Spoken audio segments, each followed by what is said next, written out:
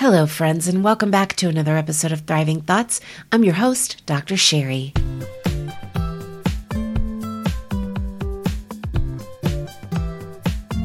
If you're listening to today's episode and you happened to listen to Wednesday's episode, you might think, wait a second, Dr. Sherry, you are a day late because you said there would be a Friday episode on Christmas Day. My friends, I did say that, and I have to apologize for speaking ahead of myself. That's what I do sometimes.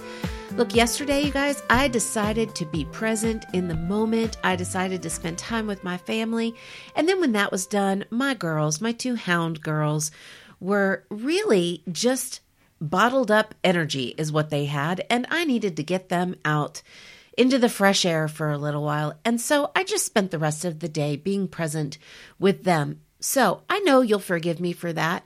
But listen, today was worth the wait, because I'm going to share with you the number one Thriving Thought World tool that became the best gift I could have ever given myself and the best gift I can give you.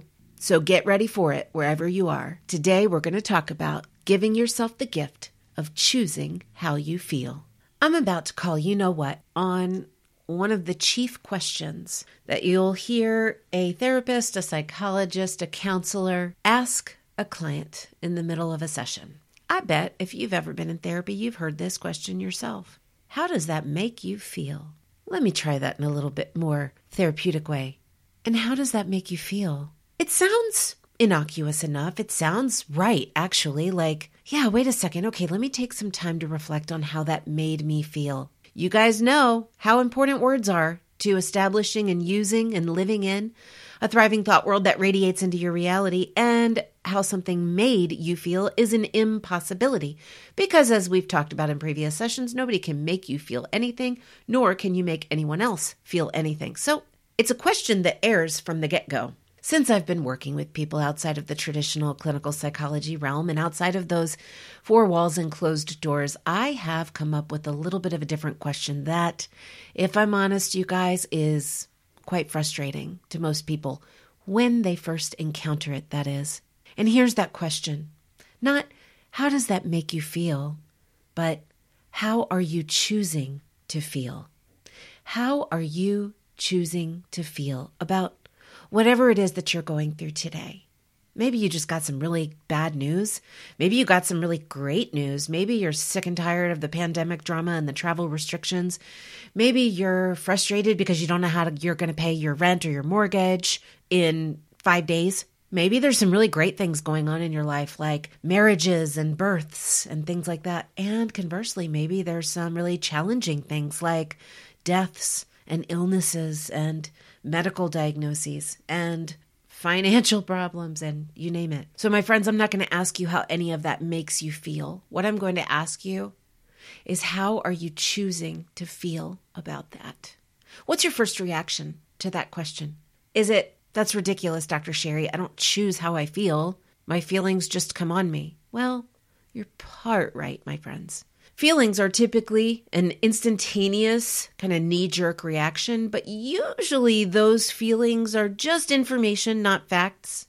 And guess what? We get to decide whether or not we stay in that feeling. We may not get to decide what our instinctive feeling or response or thought is, but we get to decide which one gets to stay there. You see, that's the difference between feelings having power over you and you having power over your feelings. So let me ask you again, how are you choosing to feel about that? Not how did you initially feel when you got that news, good or bad? How are you choosing to feel about that right now? That, my friends, is within your power, and that's what it means to thrive. It's giving yourself the gift of the pause to say, wait, that's how I felt initially, but how am I going to choose to feel going forward? Why is this so important? Because the difference in language changes our realities. I want you to hear the difference in this. If somebody says, how are you doing? And you say, I'm just so sad. That's stating how you're feeling, right? It's not stating how you're choosing to feel. It's stating how you're feeling. And that's okay initially, my friends. I'm not judging that. And we all need to start there. But if you really want to challenge yourself, if you really want to grow, if you want to experience what this thriving life is all about, then you have to be willing to replace your verbiage. Instead of saying, I feel sad or I am sad, identifying yourself as sad, like literally taking on that feeling as your identity. What if you changed the preface to the feeling with these 4 words? I choose to feel blank. I bet you're going to put a little bit more thought into that, aren't you? A little bit more thought into the feeling that you're choosing and how that feeling serves you. You see, that's what feelings are supposed to do. They're supposed to serve us. We're not supposed to serve them. And that's why it's important that you realize right now that you have the power to choose them. So let me ask you this, going back to that example. Would you say, I choose to feel sad? It feels weird rolling off the tongue, right? I choose to feel sad. I mean, why would anybody choose that? Well, sometimes we do, and that's okay. This is not a character judgment on you for choosing to feel sad. Actually, just going back to my days of working with children, and I remember how parents really held strongly to this belief that the feeling anger, the feeling of anger was wrong, that you're not supposed to have anger. My friends, you are. You're supposed to choose to feel anger at the right time and consciously and deliberatively, not letting anger choose you. You're supposed to choose what makes you angry and then what you do with that feeling of anger. So yes, it's okay to say, I choose to feel sad. It's okay to say, I choose to feel angry right now, because then this is going to take me somewhere. I am going to let that inform me. I am going to use that feeling to serve me well, to live out a life that thrives, that grows and stretches me. You see, it's really easy to dismiss and say, well, I feel this, or he made me feel this, or she made me feel this, or the situation made me feel that way. And I think, unfortunately, that question in the therapy room of how does that make you feel, no matter how well intended, I believe that just simply serves to perpetuate this notion that you don't have power over your feelings and that they have power over you. My friends, nothing could be further from the truth. This is the foundational principle next to being honest with yourself. Well, it's an example, actually, of being honest with yourself, that you have the power to choose how you feel. You see, all of those feelings that we fight to dismiss, sadness, anger, fear, frustration, we qualify them as bad feelings, but there really are no good or bad feelings. That's how we decide to judge it. Feelings are feelings, right? Feelings are information. They're not facts. They're not good or bad. They're just information, and they're there to point us in the right direction, to point us in the direction to grow. How can I use this to push myself, to grow myself, to further myself such that my life radiates that growth mindset? How do I do that? Well, you do that by choosing it. You do that by exercising your power over the feelings that you choose to experience. I want you to think about this. Let's say your spouse or your significant other says something to you and you instantly get angry. That's fine, my friends. Give yourself some grace. It's okay. You're a human. That's how you were designed to feel these emotions, but you were not designed to let them continue to rule you. No, no, no. You were designed to stop it in its tracks and go, okay, that's what I feel right now. How am I going to continue to choose to feel? You see, my friends, that's where the growth happens. When I coach people, I never let them say, I'm just feeling so bad today. I'm just really struggling today. I always ask them, how are you choosing to be? What are you choosing to feel? And I got to tell you, this is a little bit like, this is like my life work.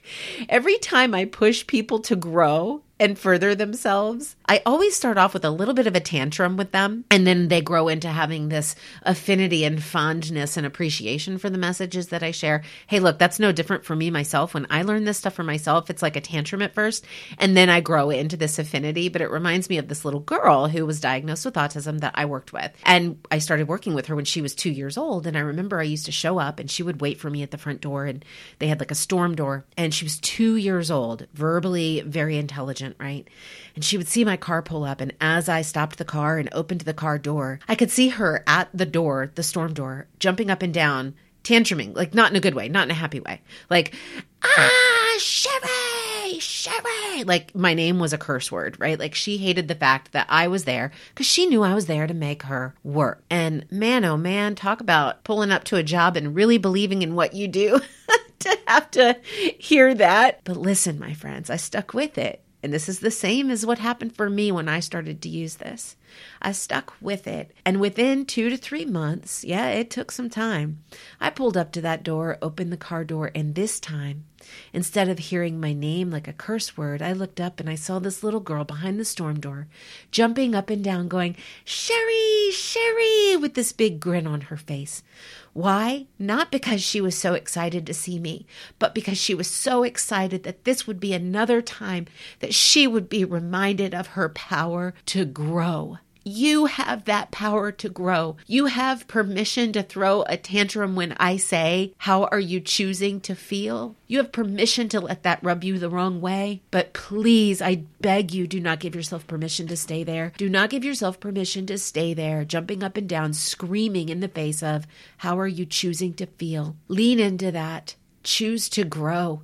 Choose to be honest with yourself and ask yourself, give yourself this gift of how am I choosing to feel right now? That's how you live a thriving thought world, my friends.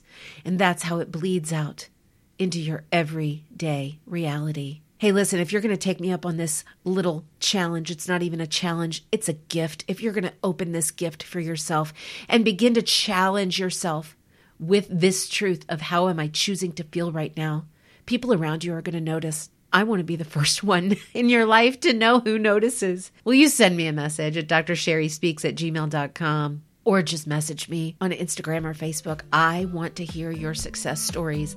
I'm in your corner, folks. Don't take the easy way out. That's not what thriving means. Open this gift of hard. Give yourself this gift of hard.